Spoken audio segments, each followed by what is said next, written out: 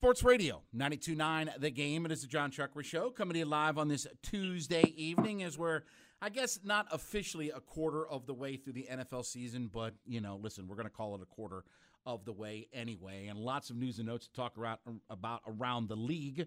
Let's head out to the WaitFor.com hotline. Let's talk to our buddy Eric Edholm. He, of course, covers the NFL and NFL draft. Check out his work at NFL.com. And, of course, always give him a follow on his Twitter page at Eric_Edholm. And Eric, as always, man, appreciate it, buddy. Thanks for a few minutes here in Atlanta this evening. Yeah, that's my biggest complaint with the 17-game schedule. It's not divisible by 4 or 2, right? So it forces us to redo. I know. I hate to have to do tricky math, and it's like, I'll leave that to other experts. Hey, Eric, before we get into the actual NFL talk, I want to ask you a question because you obviously cover the NFL draft. But, you look at, Stroud has been outstanding this year. Hendon Hooker's had a really big year. I joked when I saw him at SEC Media Days. I said Will Levis looked like Bo Callahan from that movie Draft Day. Give me a quick thought about the quarterbacks that you've seen in college this year. It looks like that there are a lot of very intriguing guys that are really kind of making a name, at least for themselves, on the college stage this year, maybe heading into the NFL draft.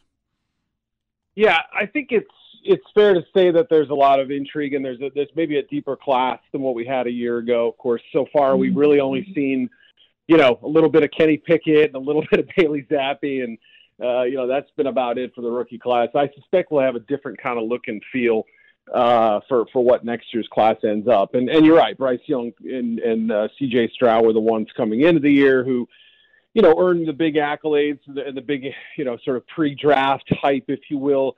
And Will Levis, I think, was put in that category just below those guys, but he's played well so far. I know Saturday didn't go according to plan, the safety, the fumble at the end, some mistakes that need to be cleaned up. No prospect comes into the NFL without, some poor game tape. And prior to that, I think he played pretty well. He's got really nice physical traits that I think can be molded. So, then you go to Hooker and you say to yourself, will NFL teams downgrade what will be a 25-year-old rookie quarterback? Is that going to be a major factor? Is that something that concerns teams, right? I mean, the good news is that, he's made a jump from, about 1 year ago to now. It's been pretty big, pretty noticeable. And I thought had he come out a year ago, he would have been at the Senior Bowl. He would have been eligible.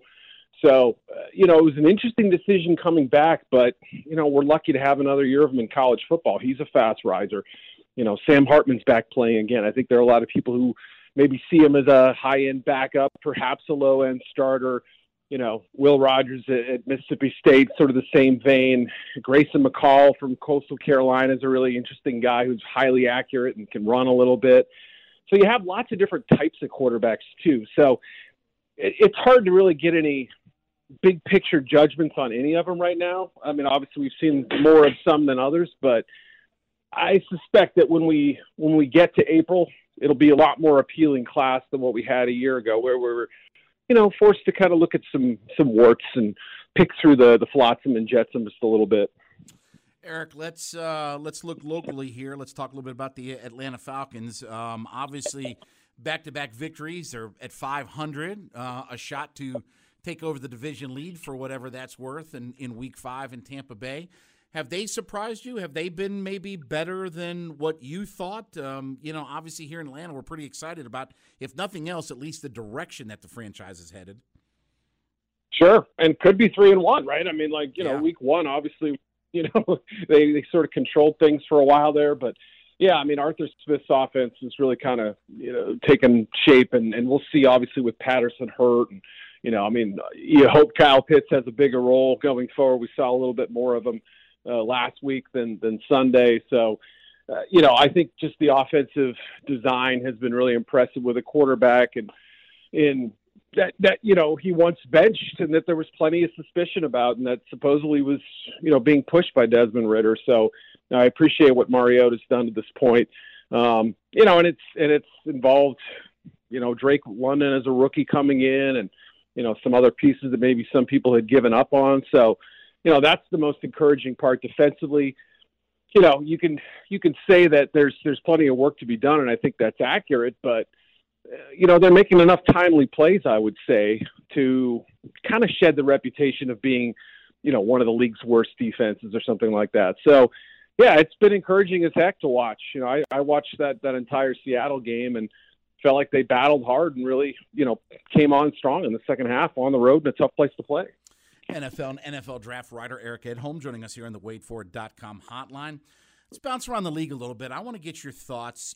Obviously the Tua situation is really kind of front and center, and we saw that the appointed physician or whatever got fired. And okay, but obviously paying out $1 billion from the league didn't faze them enough to get that heavily concerned about where we really are with player safety.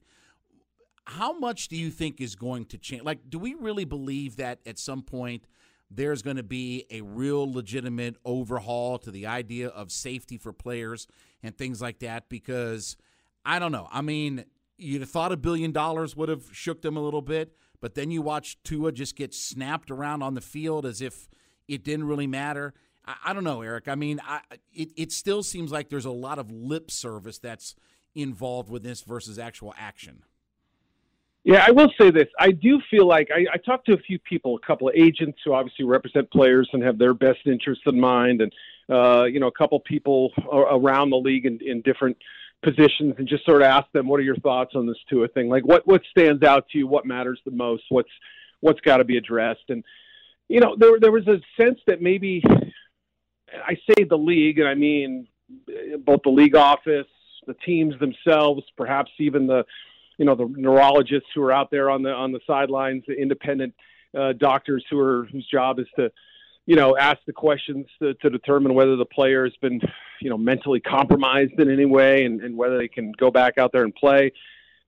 There's almost been like a complacence in terms of, some of the players knew how to answer the questions, right? Now it's the locker room talk, and hey, if they ask you this, say this, right? This is the right response, and they'll let you play again. And we've kind of gotten away from all that talk, especially when it peaked, years ago, not that long ago, but still long enough to, I think, just be over the horizon, so to speak, where, there really hasn't been that one big hit, that one big injury or situation until this that have rattled people, that really kind of, and I said at the time, I said, look, if Tua ends up clearing the protocol and there's no long-term damage, and on top of that, this incident leads to the proper, implementation of the rules and the protocols that were set out, a big reminder to everybody around the league to take this extremely seriously, players included, coaches included, whoever else, administrators, league people, then it could end up being a really good thing.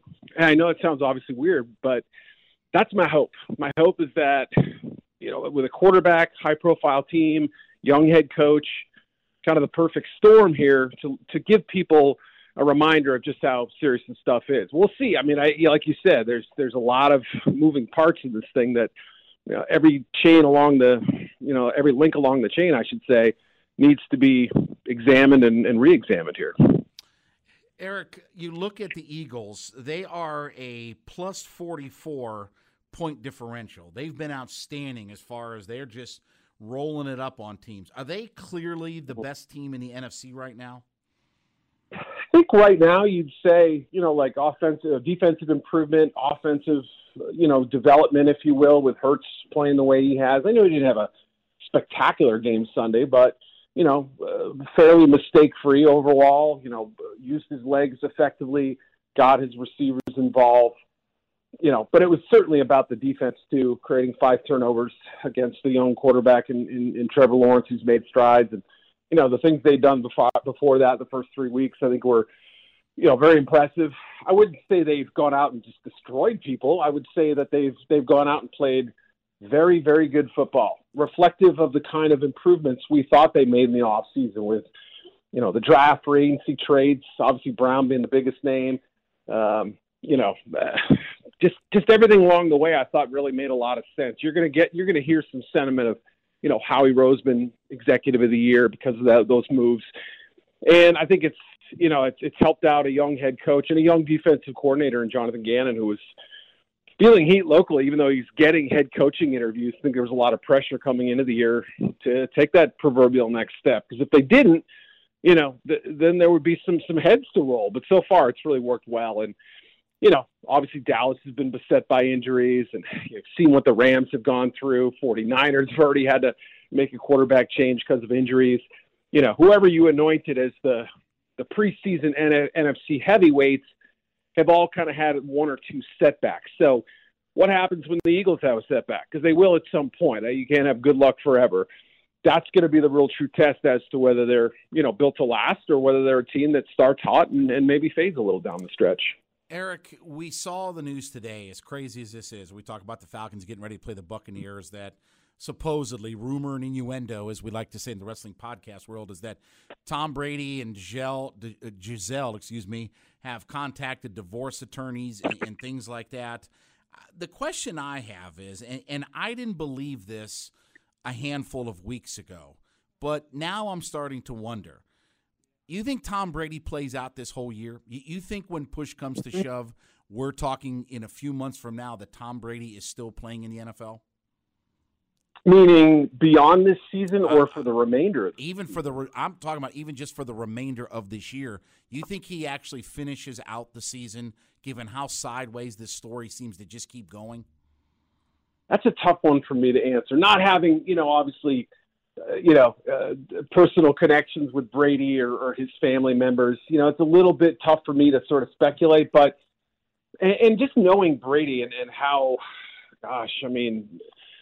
such a control freak, right? He has to have everything kind of going his way. Maybe that works one way or the other. Maybe on the one hand, pride just says, I signed up for the whole year. I can't, not finish the job. He's going to see it through to the end. The other side of the coin might be that, he's got a family to think about, and he's got this situation brewing that we don't know the first thing about, other than, like you said, rumor and innuendo.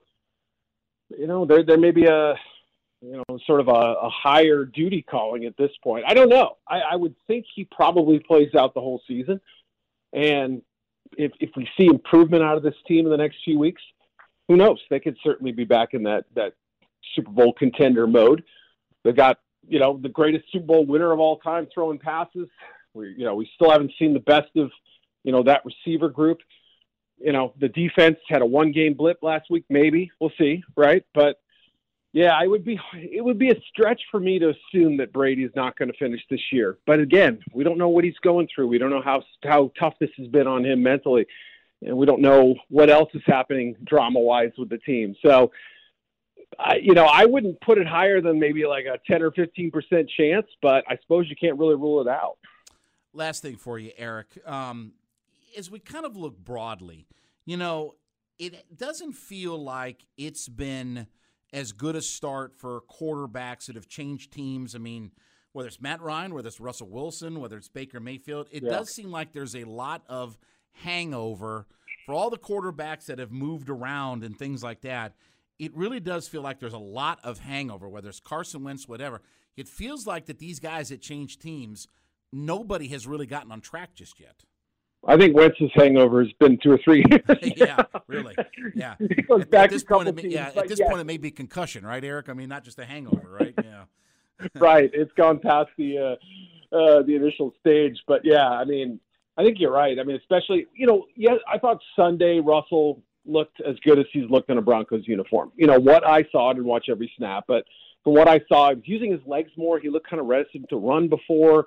He sort of had a little bit more command. He was throwing with, I thought authority in a lot of cases. The touchdown pass, the first one was a bullet, it was in a tight window. It just looked like, okay, he's getting the feel. And I predicted, I said, look, somebody said, do you think the Broncos can steal this division? I said, my biggest worry is that it might take a little while for a first-year head coach and a quarterback who's freed from the shackles of play calling, that for 5 years he's been wanting a little bit more autonomy over. And so figuring out that balance of what Russell gets to kind of audible to and, what's Hackett's system.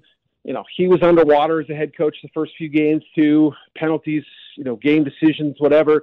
So there were some things holding him back. But Matt Ryan certainly the offensive line for the Colts is not playing up to expectations. They take up 20% of the cap, and they're, allowing sacks. He's part of that too, but, and Ryan's ball security has been an issue. 9 fumbles to this point, 5 interceptions. That's, that and red zone efficiency have just killed him. So, it's things sometimes that are in their control, things that are sometimes out of their control.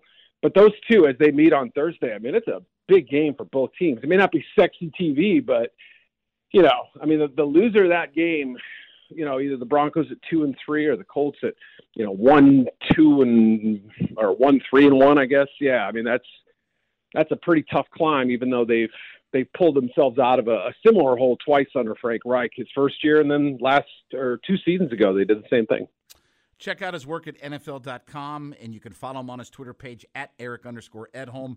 Covers the NFL and NFL draft and joined us here on the WadeFord.com hotline. Eric, as always, my man, appreciate it, buddy. Thanks for a few minutes in Atlanta. We will chat again soon. Looking forward to it, man. Take it easy. You got it. John Chuckery will be back. Sports Radio 92.9 The Game and the Odyssey.com app.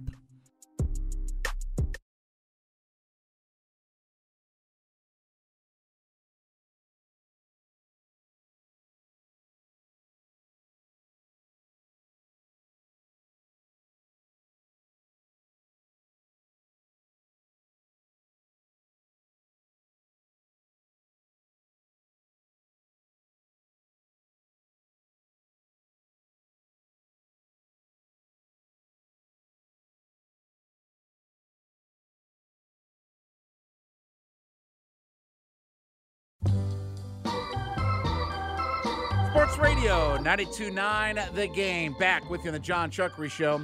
9:24 live in the Kia studios. You know what time it is. That's life.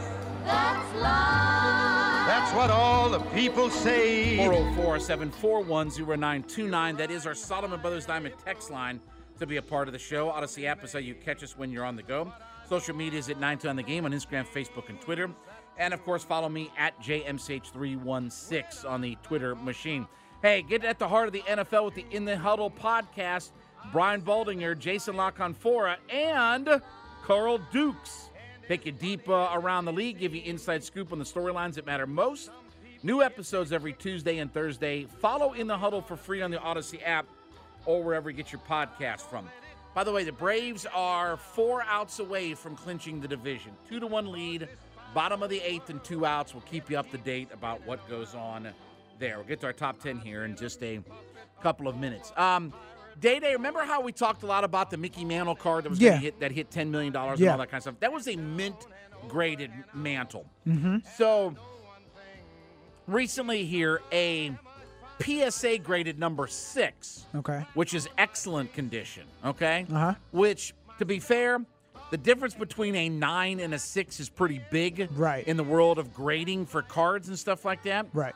But it recently sold, this PSA number or graded 6 mantle, recently sold for $300,000. Now, that's double the one that sold in February. That's the same grade. Wow. So it's doubled since February. Since 2011, it's had a 1,702% jump. So when I tell you, and I talked to a guy at a card shop that he runs not far from me, mantle cards are red hot right now. So all I'm saying is this. If you have any old Mickey Mantle baseball cards, Right. and they're somewhat good condition, go get it graded. Go get it graded and get it online. Wow. Because there is a premium. Look, there are very few 52 tops Mickey Mantles in the world, but Mickey Mantle cards are very popular, and especially his early stuff. 52, 53, 55. There's no 54, I believe. I think it goes 52, 53, 55, 56. I think are the first 4 mantle cards. If you have old mantle cards from the 50s, go get them graded and get them sold because you may be sitting on a whole pile of cash. Yeah. You know what? I'm going to have to go hit some Goodwills that are like in rural areas because those places usually have somebody turn something in, not realizing what there was value there. I agree. So I'll tell you the other thing, too, is believe it or not, Sometimes you get lucky. I used to go to garage sales in the old days, Yeah. and you would find some stuff Yeah. that's out there. Just Yep. somebody would unearth something that Yep. would just be crazy. And sometimes you never know what it may be, but that's another good place to look as well. So, Yep. yeah, Mickey Mantle cards are red hot in the industry right now. R.I.P. to the great Loretta Lynn, who is it a stretch to call her the queen of country music? I don't think so. I mean, because I feel like from a female perspective, she was one of the first ones, if not the first, to really be a star, female country star. Crossover. Well, and, so let me ask you this: for today's fan, mm-hmm. do you think more people would consider her the queen of country music, or Dolly Parton the queen of country music? I would say for today's fan, they would probably say Dolly, because Dolly stays in kind of the public eye. Yes, yeah, she does. Yes, and look, the Whitney Houston cover, right? She's had songs that have been covered by other artists. Exactly. Right? I mean, she's a prolific She's done songwriter. movies, yes. all that. Yeah. And I'm not taking away anything from Loretta. Like, when I was growing up, there was very little doubt that Loretta Lynn, she was the queen of country music. Yep. Like, she was the coal miner's daughter. That was a huge movie. John Travolta? No. Sissy Spacek, right? Yeah, Sissy Spacek. And who was it? Tommy Lee Jones. Yeah, Tommy Lee Jones. Tommy Lee Jones. That's right, yeah. He played her husband. Yep. So she was the undisputed queen of country music. But I think for a lot of modern fans in the world, I think Dolly Parton has taken that mantle over. Yeah, definitely. I'm not, and again, I agree with you. I think Loretta Lynn is because of the historical factor. I think that having done it, and having the success and everything that she did, I just think that for a lot of modern day people that it's more representative that Dolly Parton is that kind of figure. So you just reminded me why I didn't like Tommy Lee Jones growing up. I forgot he was a jerk in that movie, wasn't he? Oh, he was. Yes, he was. Yes, he was. Yeah, he was not the nicest guy. Yes, I agree with you. Yes. All right, today is National Taco Day. Where's your favorite place to go get tacos? Can I tell you, there's no such thing as a bad day to have a taco. No, not at all. Tacos are one of the great foods of all time. Yep. I don't have a favorite place. Just give me a good, authentic Mexican restaurant, and I'm good. That's all I need. I just need the authenticity. Now, let's ask you this. Hard shell or street taco? Street taco. Yeah. Street taco I'm all with the you way. all the way. Yep, I agree. Give me, and I'll tell you what I'm a huge fan of nowadays. Chorizo. Yeah. So if I can get chorizo street tacos, I'm all in. All in, baby. It's also National Vodka Day. Any preferences on vodka? No preference. I saw a post about that today, too. I don't have a preference, as long as it's smooth. I'm all about Grey Goose, but here's the thing about vodka, okay? And I think a lot of people don't understand this. You want the best vodkas have no taste to them. Yes. That's the thing. So the best vodkas you can drink won't have it. They're not supposed to have any taste. Right. Now, look, I know they make all the flavored ones and all that kind of stuff, but a true, pure, great vodka should have no taste to it. Exactly. If it does, it's not a great vodka. Yeah. So, and then it's also National Cinnamon Bun Day, which whatever. I mean, by the way, we got Rankum coming up. So speaking of hot crossed buns, we've got Rankum. Speaking of cinnamon buns, we got Rankum coming up a little bit later on in the show, 10:40 tonight. So a little over an hour from right now. All right, happy birthday today to Jimmy Williams. Remember him, the third base coach for the Atlanta Braves for so long? Yep. And it's also Tony Fraud Russa's birthday, who's a complete fraud and phony. Now, we saw that Aaron Judge set the AL record for home runs by hitting his 62nd tonight, which now puts him alone in 7th place all time. But anyway, with that, because I think Tony La Russa is a complete fraud and a phony. Yeah.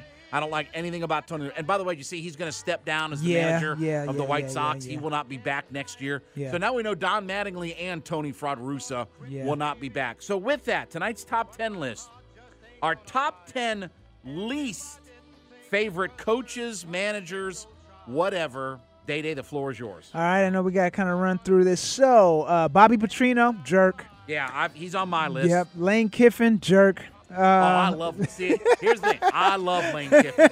I think Lane Kiffin has done a great job at Ole Miss, and let me tell you, He is single-handedly the guy who brought Nick Saban into the modern age of offensive football. If they had not had Lane Kiffin at Alabama, it would have taken longer for Saban to get where when he brought him in and he changed that offense around, that's when Alabama's offense really took off. That's when the Heisman Trophy winners were coming along. That's when all the wide receivers. He completely changed up the thought process about their offensive schemes. Yeah, well, just you can blame his association with Saban for being on this list because Saban's on the list. Dude, I love Lord Saban. Listen. Love Lord Saban. Mike D'Antoni, PJ. You know what? I've got Mike D'Antoni on my list as well. That guy gets more jobs for being below average. Yes. Yeah. I mean, people keep – every time there's an NBA job open, his name is brought up. I mean, every job. Yep. It could be the Lakers or it could be the Sacramento Kings. Yes. And his name is brought up for every job in the NBA. Yeah. PJ Carlesimo. Oh, okay. Of course, Coach K, because I'm a UNC fan. Oh, okay. All right. Belichick.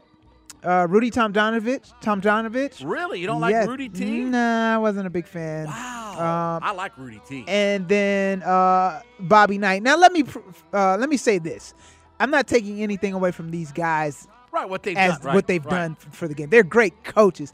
I just don't like them. Okay. So I get the Bobby Knight for you, but can I tell you this? Bobby Knight is absolutely one of my favorite coaches of all time. Yeah. I'm a huge Bobby Knight guy. Okay. I am all in. Because wait till you hear my list, okay? I'm ready. So, we've got Tony Fraud Russo, who I loathe. Right. I also loathe the other guy that was in the American League, Joe Torre. Joe Torre, really? I call him Joe Phony. I can't stand Joe Torre. I've got Bobby Petrino as well. He's a dirtbag. He's a lowlife. Ready for this one, Mr. Carolina fan? Roy Williams. I can see that. I can see that. I think he's a big phony too. Yeah, I can see that. When it's time to start crying, get the water, put the tears in your eye. You know, I'm so proud of these kids. We've had to go through so much. They just won the national title, and he talks about all the setbacks and heartache. Give me a break, whatever. I don't like Roy Williams. I don't like Jim Boeheim either. Oh, okay. I think Jim Boeheim is a. It's so time for him to retire. It is, and he never will because again, you're not going to force him out. He's going to retire when he wants to. I don't like Jim Boeheim. He's a cheater, by the way, too. All he does is cheat as well. Bobby Valentine, I don't like him. Remember him with the fake nose and glasses in the dugout? Yep. I'm with you on Mike D'Antoni. I don't like him as well. Mike Shanahan. Never liked Mike Shanahan, the Broncos coach. Yeah. And then my last two, and I know that these people are popular. I don't like Greg Popovich. I'm not a fan of Pops. Yeah, I've heard people say that before. Too much outside nonsense and stuff like that, okay? He thinks he's the only guy who, he thinks he knows more about politics than anybody else and everything like that. Yeah. And then number one, and ready for this? Okay. I have said this guy is the most overrated coach in athletic competition history. Okay? John Wooden. Oh, wow. He is the most overrated coach of all time. Okay. When you have Alcindor and Walton. Yeah. When you have arguably, there's no doubt Alcindor's the greatest collegiate player ever. It's not even a discussion. It's not a question. Walton is at worst 3 and probably 2. Right. So he may have had the 2 greatest collegiate players ever. Right. Ever. Yep. You didn't have to win as many games in the tournament. It was a 32-team tournament. Yeah. All those things. And he would talk about, the pyramid. Again, Alcindor talks about the first thing that he taught me was how to tie my shoes. Man, Alcindor went out there with the freshman team because he couldn't play for the varsity because of the freshman restrictions. He went out there with the freshman team, and they beat the defending national champions. Yeah. That's how good Alcindor was. Yeah. Alcindor lost 3 times in his collegiate career. Right. One time is when he got poked in the eye by Elvin Hayes in the Astrodome against Houston. Yep. Then he lost to Oregon State when they played 4 corners. And I'm trying to remember, there's one other game that he lost. Again, he had all the greatest players. And he had his bag man. And he cheated his way to all of them. Yeah. Hit us up with your list as well. Rank'em's coming up at 10:40. When we get back, we spoke to our Odyssey MLB insider, Bob Nightingale, what he had to say next. Truck Ring, the Kia Studios, Sports Radio, to the game, Odyssey.com app. I've been up and down.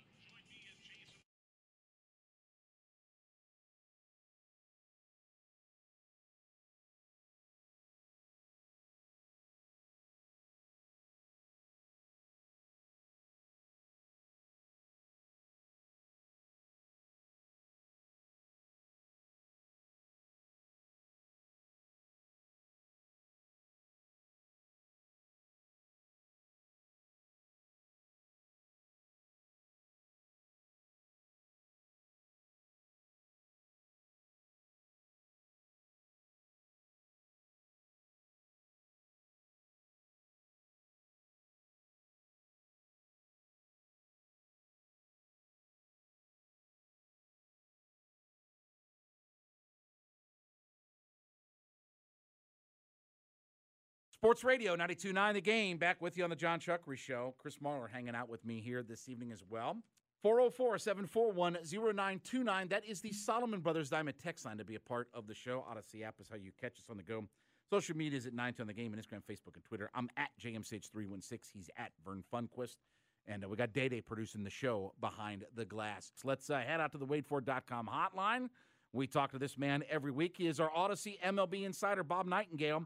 Insider calls are brought to you by Driveway.com. Looking for a car? Go to Driveway.com where you can get pre-qualified, buy a car, and get it delivered. And, of course, you can follow him on his personal Twitter page.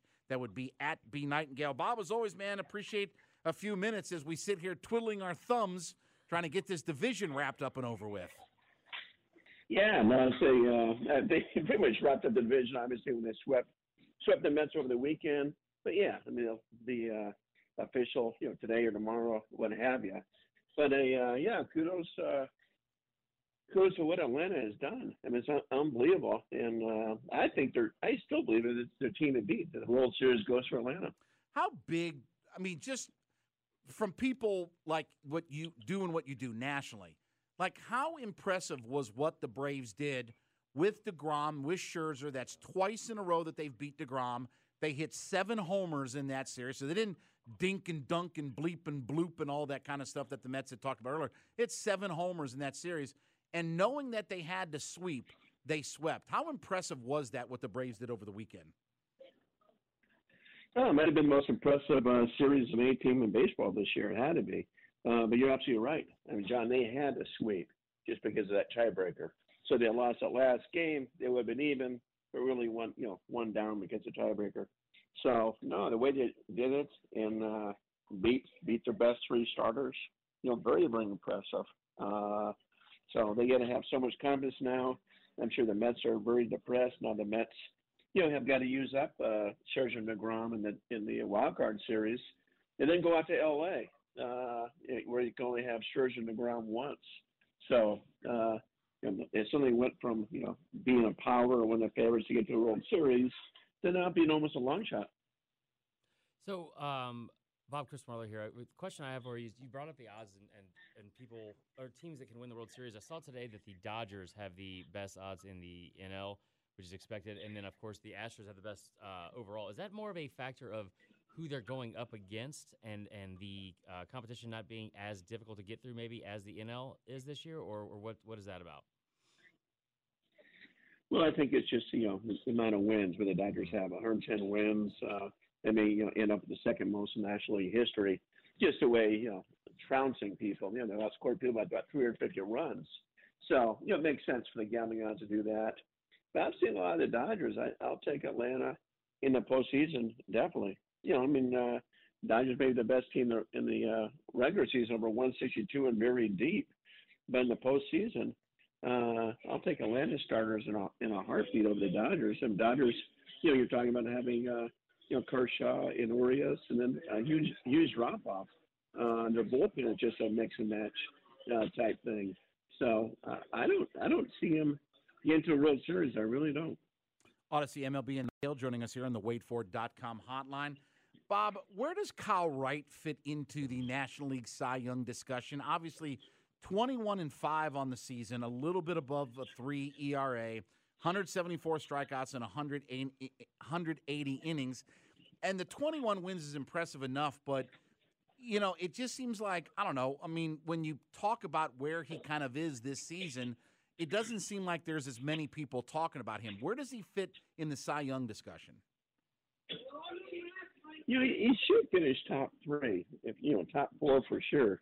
Alcantara's going to win it. He's going to win it going away. Just the amount of innings, the complete games, the shutouts, on a very, mediocre team at best. So he's going to win it. The question is who finishes second. I mean, you got Wright, you got Urias from the Dodgers, and you got Zach Gallen from the Diamondbacks. So I think it might be Wright 2, Gallen 3. Could be flip-flopped. But you should definitely finish the top 3. Where do you? I mean, when you look at the Braves staff, and you have to, and I know obviously Strider not finishing the year, greatly affected this. But when you look at Fried, he's got 14 wins and an under 2.5 ERA with 170 strikeouts. Wright's got the 21 wins. Strider has the 200 strikeouts. Is it tough to kind of sort those guys out when you talk about, Cy Young or who's been the best or most important? I mean, when you have that many guys putting up different kinds of numbers, is it tough sometimes to kind of rate those guys and sort them out? Oh, it is. Just a few years ago, it was Justin Verlander versus Garrett Cole. They finished 1-2. That could have been flip-flopped very easily. All those years in Arizona when it was Johnson and Schilling, where it could have been Schilling and Johnson very easily. The great days of Atlanta with the 3 Hall of Famers. So, yeah, it is tough to sort out. I mean, Fried's not going to win the Cy Young Award. He may not have had the best season for Atlanta, but he probably meant more than anything else because those guys can kind of feed off him, and he takes a lot of pressure off. Odyssey MLB insider Bob Nightingale joining us here on the WadeFord.com hotline. Bob, I know you've talked about Austin Riley, probably being a top 5 MVP candidate. I want to ask you this question, though. How close of a case can you make that Michael Harris has been the most important player for the Braves this year, given his role, given the fact that he's put up the numbers and hasn't played a full season, given that he's filled in a difficult position, coming in and playing Gold Glove caliber center field?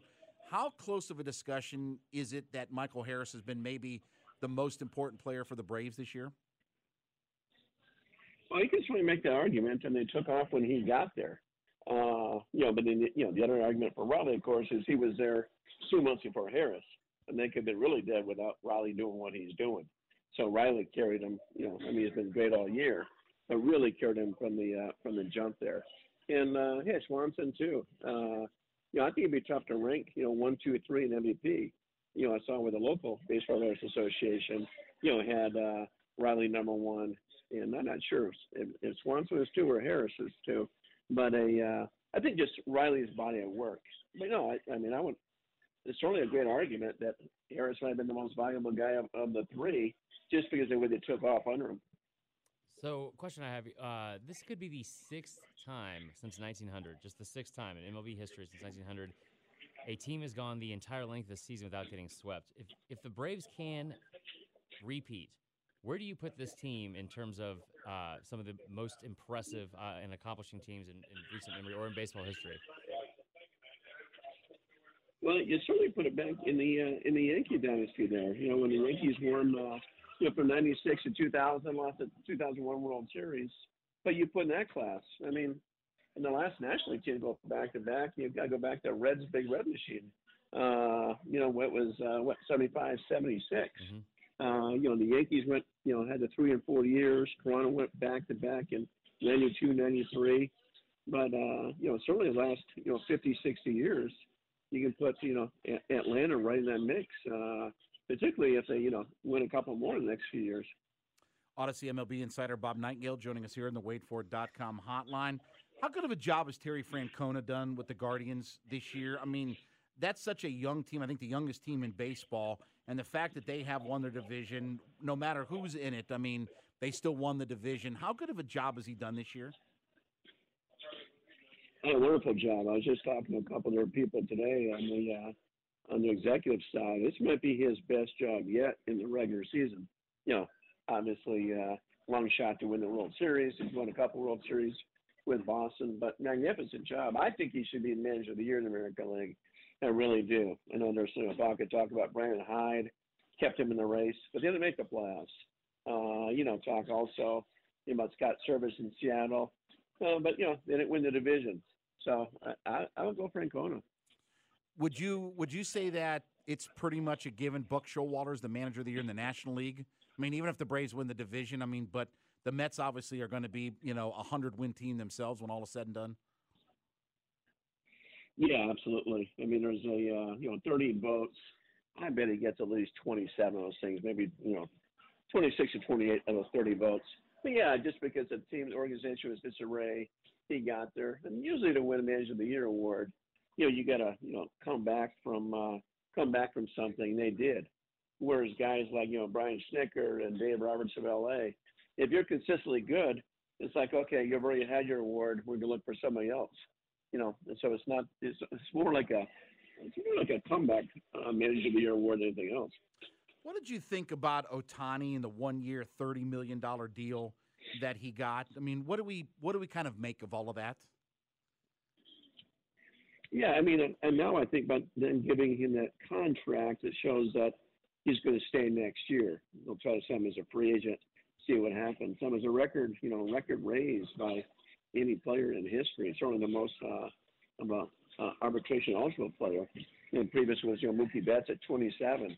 But for him to go from 5.5 to 30, $25 million raise, that's mind-boggling. I thought he'd get low 20s, but it's almost like hey, you got to raise to $15 million and be just a pitcher or hitter, and you double that because he does both. And the reason I ask you, because for instance, down here we've talked. I know you and I've talked about this before. Max Fried is kind of that one last guy. I mean, obviously Dansby's a free agent.